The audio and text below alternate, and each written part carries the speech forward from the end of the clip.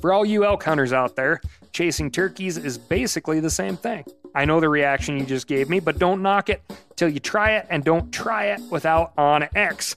The Hunt app will not only help you find new areas on public ground, but I use it to find out landowner info to get permission on private ground that I see birds on as well. OnX Hunt has a special offer for you. Use code CAL to receive 20% off your membership at onxmaps.com/hunt and find more birds this spring.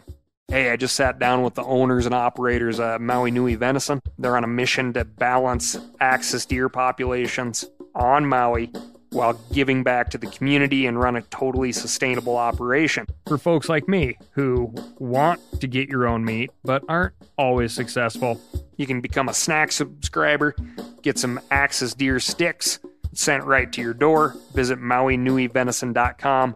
That's MAUINUI. venison.com and use promo code CAL for 20% off your first order. Outdoor adventure won't wait for engine problems. Things like hard starts, rough performance, and lost fuel economy are often caused by fuel gum and varnish buildup. Seafoam can help your engine run better and last longer. Simply pour a can in your gas tank. Hunters and anglers rely on Seafoam to keep their engines running the way it should the entire season. Pick up a can of Seafoam today at your local auto parts store or visit seafoamworks.com to learn more. That's seafoamworks.com to learn more. From MeatEater's World News Headquarters in Bozeman, Montana, this is Cal's Weekend Review presented by Steel. Steel products are available only at authorized dealers. For more, go to steeldealers.com. Now, here's your host, Ryan Cal Callahan. Sentencing was announced last week for Derek Hughes, 37, who stood accused of poaching burls from giant redwood trees in, you guessed it, Redwood National Park in California. Back in 2018, a clever park ranger noticed several untouched burls in the vicinity of a few that had already been stolen. Figuring the thief would return to finish the job, the ranger set up trail cams and caught Hughes red-handed. Or should I say redwood-handed? I'm Groot. These redwood burls are highly prized for making furniture, and a nice burl coffee table will certainly tie a room together. Ethically sourced redwood burls are salvaged from trees that were felled in the late 1800s and early 1900s. Back then, sawmills wanted straight-grained timber, and so the knotty burls were rejected, and ethical manufacturers today salvage these existing burls. However, new illegal burls are cut from living trees. You might think this sounds pretty minor, just harmlessly slicing a bulbous protrusion off the side of a trunk. Our friend Buck Bowden does something like that to make his beautiful bowls from birch burls, which is both a fine craft and a tongue twister. However, cutting new redwood burls is much more damaging to living trees. Poachers take out chunks about the size of a chest freezer, like you and a buddy could easily shelter from rain in one of these gaping tree cavities. This can kill the tree, and some poachers even cut down living redwoods just to get to the burls. When Hughes's home was searched, investigators found several burls that matched trees in the park. The search turned up several other interesting items, like methamphetamines, illegal weapons, other stolen property, and, interestingly, some brass knuckles. Hughes, in general, does not seem like the cuddly type. We've often talked on the show about how hard it is to get judges to take wildlife crimes seriously. Poachers of all kinds often suffer stiffer penalties for the drugs in their possession than for the deer heads. And, in fact, the only charge that stuck to Hughes was for vandalism. His total debt to society will amount to about 400 hours of community service and 2 years of probation. My darker side wishes the redwoods themselves had dispensed a little justice. Maybe a tree trunk falling on Hughes's vehicle would have reminded him that he's dealing with some powerful forces. Come, my friends. The Ents are going to war. This week, we've got, oh, the manatee, the Snort Report, and Biden-Trump round 2. But first, I'm going to tell you about my week And friends and neighbors, I'm not going to lie, I feel like, and please let me know if you've ever been here, like I just need to lie down in a deep depression and cry for a bit, but I just don't have the time. And then I kind of feel crazy when I look at the animal that I want to cry over, and she's just licking your face and totally happy. What the hell happened last week? Also, I'm heading back to the Owyhee to hopefully help put a positive spin and happy ending on a big sheep hunt gone wrong. I'll fill you in on that later, but first, the Snort Report, Episode 2. Snort is doing great. She's lying on the couch being pestered by flies, whom she is actively attempting to eat out of the air. Happy and completely disconnected from the fact that she has 2 necrotic spots on her ear. Necrosis is defined as the localized death of living tissue. Rattlesnake venom, by and large, contains compounds that kill tissue and blood cells. The damage to the blood cells make the bite victim bleed. The damage to the cell tissue helps the snake digest its prey faster. It is important to remember that there are a ton of variables at play in these instances. Health of animal, size of animal, and the million-dollar question, how much venom? All I can do for you is relay our story in hopes that it may at least mentally prepare you for the day that your dog or your hunting partner's dog gets bit. Benadryl. My vet buddy said give the dog 100 milligrams of Benadryl. I only had 25 milligrams left in my first aid kit. Benadryl is an antihistamine. It does not fight rattlesnake venom. What it does do is sedate the dog just like it does to you, and it does not have known long-term effects on your furry friend's little liver. To get back to what I said about things to do in a snake bite situation, keep the victim calm. Dogs have high resting heart rates. My athletic friend Snort has a higher than usual resting heart rate, and calm was about the only thing I could do for her on our very, very long, very bumpy, slow crawl out of the Owyhee wilderness with one flat tire. I popped the 25 milligram Benadryl into the back of her throat and got her to swallow by tilting her chin up and gently petting her from the underside of the chin down past her esophagus. Typically works. Then I plugged the nipple of a squeeze bottle between her lips at the back of the jaw and forced her to drink. In this situation, technology was a comfort. Again, for the first time ever, I had in my possession a satellite transmitter receiver called a Somewhere device. It weighs nothing and links up to your phone like a hotspot. The device itself has a handy little elastic strap on the back of it, which I used to fix it high up on the leg of my tripod, which was strapped into a gun holder, so it kind of acted like an antenna there in the Can-Am. Additionally, I was able to keep both the transmitter and my phone plugged into the cigarette lighter. You know, God bless all you Quebecois Canadians that still smoke. The ability to communicate allowed me to talk to my vet friend and get advice. Being able to communicate with a human was a real comfort. I spoke to the dog the rest of the time. By the time we hit a big creek crossing, about 2/3 of the 4-wheel drive journey out, Snort's bath mat was soaked in blood. Dog ears are notorious for producing a ton of blood out of seemingly normal minor cuts, but this was different. Snort's body chemistry had a bad reaction to the anticoagulant in the snake venom, and blood poured from the 2 little teeny tiny pinpricks the fangs left behind. As the flesh began to deteriorate around these holes, the blood ran even more freely. I did know that my initial bandage job was not good enough. But I'll tell you right now, I'm just a frickin' sissy when it comes to these dogs, and my dog was screaming in pain when I handled that ear. I texted my vet friend while rummaging through the med kit and driving the Can-Am with my knees up this godforsaken trail and gave him the inventory of what I had. Mucinex, ibuprofen, Dramamine. He asked about Snort's condition. I gave it to him. He said, bite a 200 milligram ibuprofen in half and give it to her, but only once. Ibuprofen should not be used. It's toxic to dogs, but in these extreme cases, if it's all you got, it may help. In addition to this, he said, compress the ear. I had a very old package of Quick Clot, the new type of stuff, not the old military stuff. This stuff's not supposed to burn or be uncomfortable. It's also not supposed to be used as like a topical situation to bleeding. This stuff has to be like pressed into the wound. It can also be like packed into a wound. The little packages are not meant to just be like lightly placed on something and, it's not magic. So I mentally prepared myself. I peeled the old bandages off, put the Quick Clot on her gushing, red, exposed ear. Then I wrapped a few straps of gauze around it and tightened down the whole package. Dog screams are unpleasant anytime.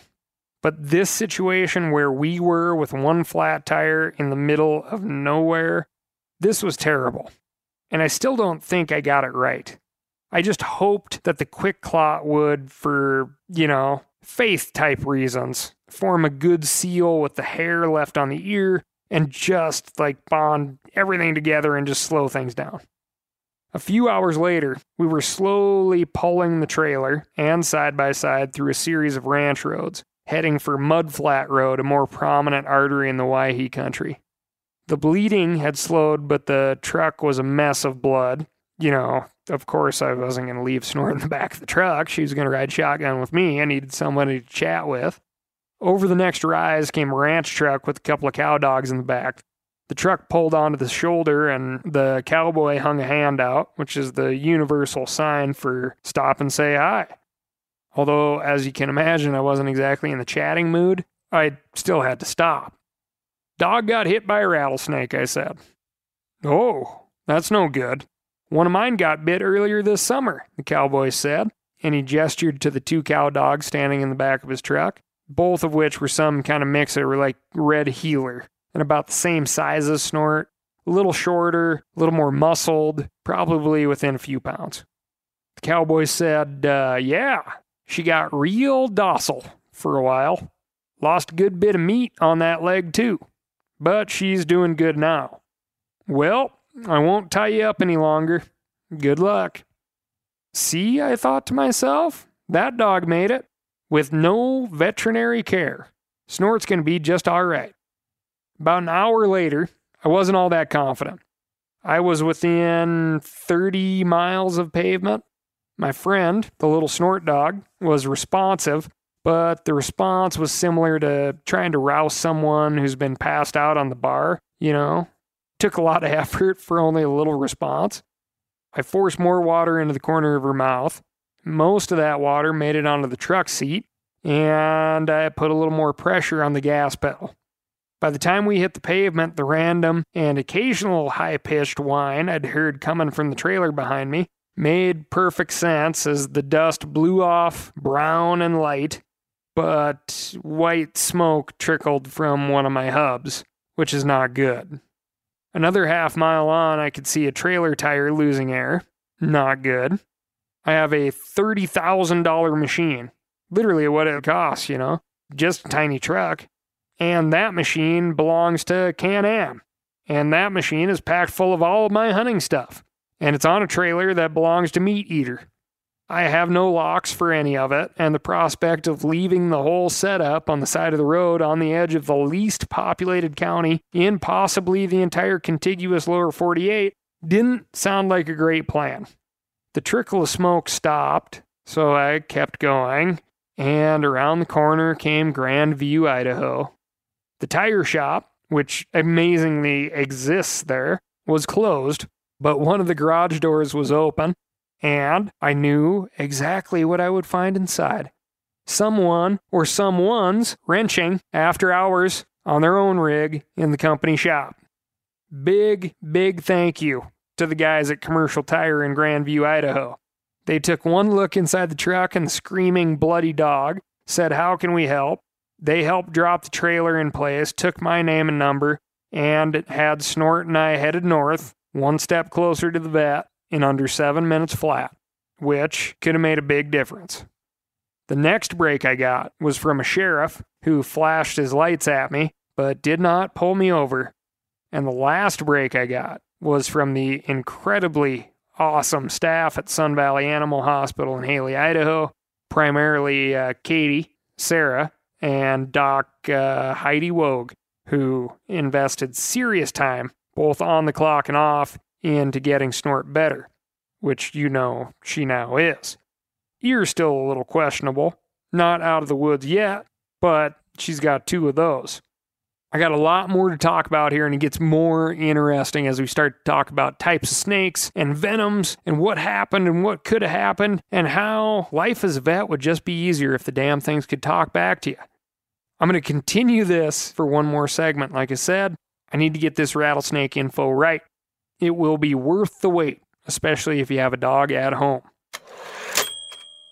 For all you elk hunters out there, chasing turkeys is basically the same thing. I know the reaction you just gave me, but don't knock it till you try it, and don't try it without OnX. The Hunt app will not only help you find new areas on public ground, but I use it to find out landowner info to get permission on private ground that I see birds on as well. OnX Hunt has a special offer for you. Use code CAL to receive 20% off your membership at onxmaps.com/hunt and find more birds this spring. We've all seen plenty of gadgets and fads come and go, but here's one product that stood the test of time: Seafoam Motor Treatment. Lots of hunters and anglers know that Seafoam helps engines run better and last longer. It's really simple. When you pour it in your gas tank, Seafoam cleans harmful fuel deposits that cause engine problems. I'm talking common stuff like hard starts, rough engine performance, or lost fuel economy. Seafoam is an easy way to prevent or overcome these problems. Just pour a can in your gas tank and let it clean your fuel system. You probably know someone who has used a can of Seafoam to get their truck or boat going again.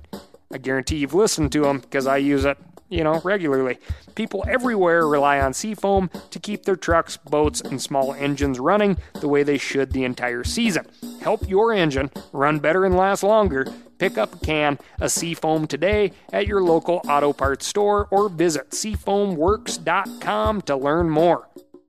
Now, a lot of you guys are familiar with the old hunting tradition of eating, some organ, the heart or a chunk of liver, off the first animal you kill. I had that when I was a little kid, and it was a big deal. Organ meats were always prized by frontier people who knew the importance of getting a lot of different minerals and nutrients. And, as often is the case, those guys were onto something, because organs are among the most nutrient-rich foods on the planet. And you can get the same benefits your ancestors craved via convenient daily capsules from Heart and Soil, made exclusively from regeneratively raised, grass-fed, and finished cattle. Heart and Soil's unique freeze-drying process means all those important nutrients are trapped in, ensuring you experience every one of the benefits of nature's superfood in a clean, convenient, taste-free capsule. Find out more at heartandsoil.co. And make sure to use code MeatEater for 10% off your purchase. That's heartandsoil.co. Use the code MeatEater. Moving on. Oh, the manatee. That's an ode, maybe an homage, to my friend Ed Anderson. The wickedly famous, very attractive wildlife artist, Ed Anderson. That guy. Manatees, also known as sea cows, have made a remarkable recovery since the species was listed as endangered in 1967. Back then, scientists believe only a few hundred West Indian manatees existed along the Florida coast. Today, their numbers have swelled to over 6,000, and Sunshine State residents have taken an understandable pride in the gentle, lumbering water mammal. But manatees might not be out of the woods quite yet. Despite their increasing numbers, the species has experienced a massive die-off this year. Between January and August of 2021, the Florida Fish and Wildlife Conservation Commission recorded 920 manatee deaths. That's over double what the annual average has been over the last 5 years, and nearly 100 more than the previous 1 year record of 830 dead sea cows. What's causing more manatees to die this year than in previous years? As with all things related to nature, the answer is complicated. Watercraft collisions with manatees have accounted for about 75 deaths, but that number isn't much higher than historic averages. Manatee habitat is probably the bigger factor, or more specifically, the lack of manatee habitat. As their nickname suggests, sea cows eat seagrass, a lot of it. Manatees spend about 8 hours grazing every day, and they can eat up to 15% of their body weight during that time, which is staggering. Considering manatees weigh a solid 1,000 pounds, they need a lot of lettuce to stay fit. Unfortunately, parts of the Florida coast are experiencing significant seagrass losses due to extreme weather, heat, water pollution, and algae blooms. According to the Florida Conservation Commission, Indian River Lagoon is one of these areas, and it's also where manatees love to hang out. 58% of the seagrass in the lagoon system has died in the last decade or so. According to the St. Johns River Water Management District, it's been choked off from sunlight by an oversaturation of nutrients in the water, which are deposited by fertilizers, septic tanks, and road runoff. Without seagrass to munch on, some manatees are simply starving to death. The red tide on the Gulf side of the state has also been connected to manatee death this year. The red algal bloom releases brevetoxins, which have been suspected of killing manatees in the Tampa Bay region. Sometimes manatees ingest the toxins while swimming through the red tide or eating seagrass with toxins on it. Other times, the red tide can block the sunlight and keep seagrass from growing, much like nutrient runoff is doing on the Atlantic coast. Manatees are facing another future threat that might come as a surprise. While the species has been harmed by agricultural discharge, sea cows have benefited from power plant discharge as well. According to the Florida Conservation Commission, over half of Florida manatees seek shelter from cold winter waters in warm water discharges of power plants. But power companies are likely to reduce these discharges within the next 30 years, which, as you can imagine, puts the green energy animal rights folks in a pretty awkward position. As a side note, if you're interested in West Indian manatees, you might also be interested in their giant, now extinct cousins, the Steller's sea cow. These massive mammals could grow up to 10 tons and reach 30 feet in length, over twice as large as the largest manatee.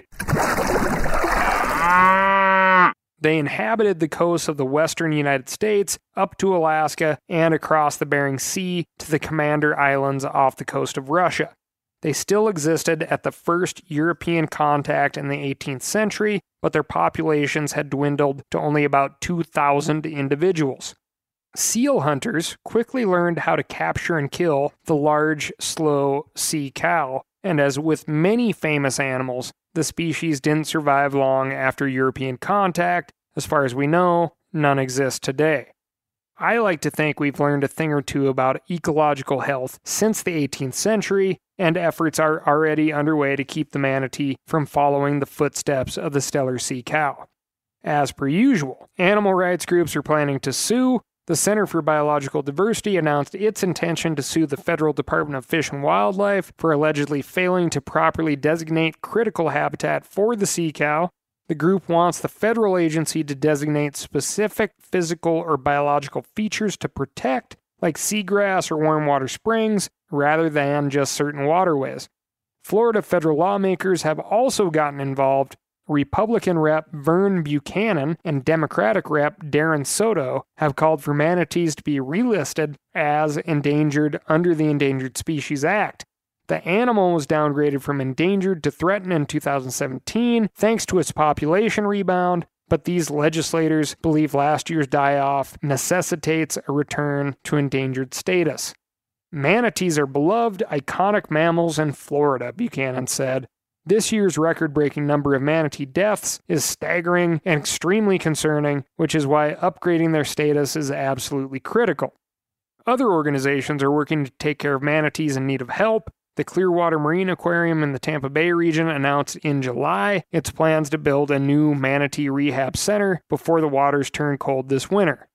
Unfortunately, it's going to take a lot more than rehabilitating sick manatees to put the species on solid footing.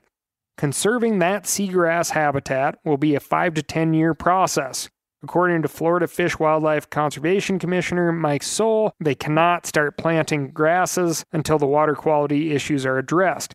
And the future of power plant runoffs is dependent on a host of factors. For now, researchers will continue monitoring the species and hoping this unusual level of mortality tapers off in the coming months. Moving on. Last week, we started kicking the hornet's nest comparing Trump's conservation record with Biden's. This week, we're going to keep kicking it. Biden's pick for the Department of Agriculture is Tom Vilsack of Iowa, who served in the same capacity under Obama. No one will accuse Vilsack of being an avid hunter, but his deputy Robert Bonney really understands how land use can benefit wildlife habitat. So far, the best work they've done is overhauling the Conservation Reserve Program, or CRP, which helps farmers and other property owners put land into conservation easements. For instance, let's say you're a farmer growing corn, but there's part of your property that's a steep hill with mediocre soil. It's not worth the effort to plant that slope, so instead, you just plant it in CRP and get a little kickback for it. CRP was created in 1985 under President Reagan. It's been one of the most successful conservation efforts in American history, improving water quality, controlling soil erosion, improving habitat, and giving American farmers support to use, quote, non-productive land for a lot of productive things. Looking at the CRP program under Trump's pick, Secretary of Agriculture Sonny Perdue, enrollment in the CRP program dropped dramatically. Perdue did pay farmers directly to get them through the hard times, but there was not a single new enrollment into CRP in, amazing upland bird states like Idaho or Montana. And the total land in CRP dropped from around 28 million acres to just over 21 million acres. Vilsack and Bonney aim to add 4 million new acres into the CRP program by raising payment rates and expanding the number of conservation practices allowed under the program. At one time, CRP had as many as 35 million acres enrolled. We need to put the pressure on Vilsack and Bonney to see what type of ground we can make up. 4 million acres is nice, but it just isn't going to cut it. Perdue did not directly address chronic wasting disease. Vilsack needs to be held accountable to address that head on. Going over to the EPA. Trump's first pick was Scott Pruitt from Oklahoma. Pruitt gutted the Clean Water Act, removing protections for a full half of the nation's wetlands. Enforcement of the Migratory Bird Protection Act was also eliminated, which meant that companies could escape penalties for harming migratory birds as long as those companies didn't intend to do so. Pruitt also allowed permitting to proceed for Pebble Mine, a project that would be calamitous both for Alaska's land and water, but also for the reputation of responsible mining projects everywhere. It's important to note here that although Pruitt did set a pretty serious tone by gutting the Migratory Bird Act and the Clean Water Act, a lot of what he did was, in a way, just a big old, middle finger to the old man. A lot of the Obama era changes to the Clean Water Act and the Migratory Bird Act were not enforceable. They were tied up in litigation. And so what Pruitt did was basically say these things that never went into effect because they got tied up into litigation, I'm going to say they don't matter anymore, and then they got tied up in litigation again. Again, this is kind of like the problem with, nobody wanting to be a radical centrist, right? You got to jump in and you got to push the pendulum all the way over to one side, and then somebody else comes in, pushes it all the way back over to the other side. I'm going to move on. Biden's pick to head the EPA, Michael Regan, grew up hunting and fishing. His tenure as the head of North Carolina Department of Environmental Quality has a great track record. He organized significant pollution cleanups in cooperation with industry, did a decent job resisting the more extreme parts of the environmental movement. He's still new at the EPA, but, we're going to keep an eye on that guy. Trump deserves credit for signing the Save Our Seas Act, which reauthorized a program to clean up debris in lakes and oceans. Both of Trump's Interior Secretaries, Zinke and Bernhardt, advanced significant wildlife corridor projects, which we're just now seeing the effects of. They did so in cooperation with state governments, private landowners, federal agencies, and the tribes. This was no small feat. Most of all, we have Trump to thank for the passage of the Great American Outdoors Act, which permanently funded the Land and Water Conservation Fund and provided $9.5 billion to address the maintenance backlog at America's national parks. By coming out in support of the Great American Outdoors Act, Trump rallied key support from Republican legislators who had been reluctant to sign on. That allowed passage of one of the most significant pieces of conservation legislation in the last half-century. One notable con for Biden: he has been slow to pick leaders for the Forest Service and the Department of Fish and Wildlife, both of which have a to-do list a mile long and things they need to take care of. Although the head of the Forest Service was appointed this summer, Fish and Wildlife still has an acting director. Is this an indication of where Biden's interests lie? Or don't lie? If you are a migratory bird hunter, fancy yourself a waterfowler. You want a strong leader at U.S. Fish and Wildlife. We have a huge drought that ran all the way through prime nesting and breeding habitats, colossal smoke columns, shifting migration patterns, and low to no water in parts of the western migration corridors. Let's get somebody confirmed fast. Remember, the longer you wait, the better they're going to have to be. So what's Biden done so far? The infrastructure bill that passed in August has a ton of great stuff for conservation. We could do an entire show just on the infrastructure bill. A couple notable provisions are $350 million grant program to build wildlife crossings over and under roadways. $250 million will go toward the maintaining and repairing the Forest Service extensive network of roads and trails.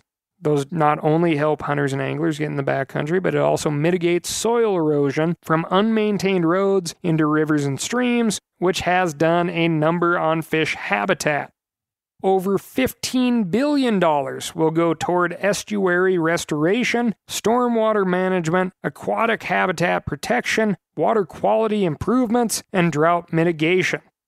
Lastly, Biden recently announced an initiative called America the Beautiful, which claims to conserve 30% of the nation's land and water by 2030. This, quote, 30 by 30 idea is an international initiative to combat biodiversity loss, and no one has defined exactly how it should work. Some environmental groups have been pushing for complete protection of 30% of the Earth's lands and waters, which would have meant no human use, no hunting, fishing, ranching, you name it. Although the details are pretty light so far, the administration has made clear that lands used for farming, ranching, logging, and hunting will count toward the 30% goal, along with waters where people can fish.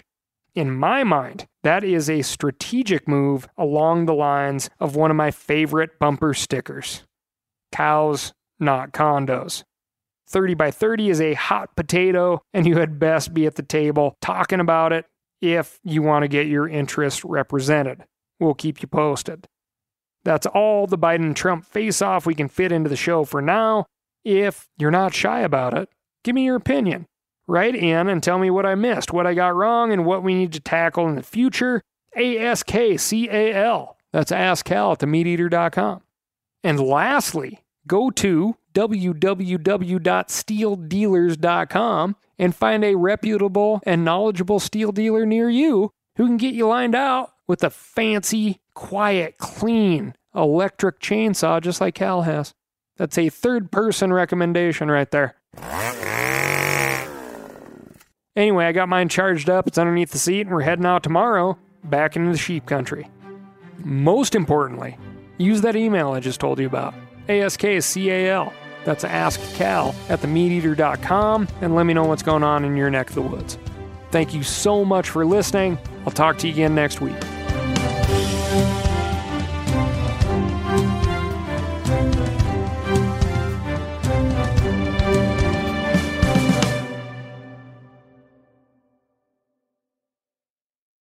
Outdoor adventure won't wait for engine problems. Things like hard starts, rough performance, and lost fuel economy are often caused by fuel gum and varnish buildup. Seafoam can help your engine run better and last longer. Simply pour a can in your gas tank. Hunters and anglers rely on Seafoam to keep their engines running the way it should the entire season. Pick up a can of Seafoam today at your local auto parts store or visit SeafoamWorks.com to learn more. That's SeafoamWorks.com to learn more. Hey, I just sat down with the owners and operators of Maui Nui Venison. They're on a mission to balance axis deer populations on Maui while giving back to the community and run a totally sustainable operation. For folks like me who want to get your own meat but aren't always successful, you can become a snack subscriber, get some axis deer sticks sent right to your door. Visit MauiNuiVenison.com. That's MAUINUI. Venison.com and use promo code CAL for 20% off your first order.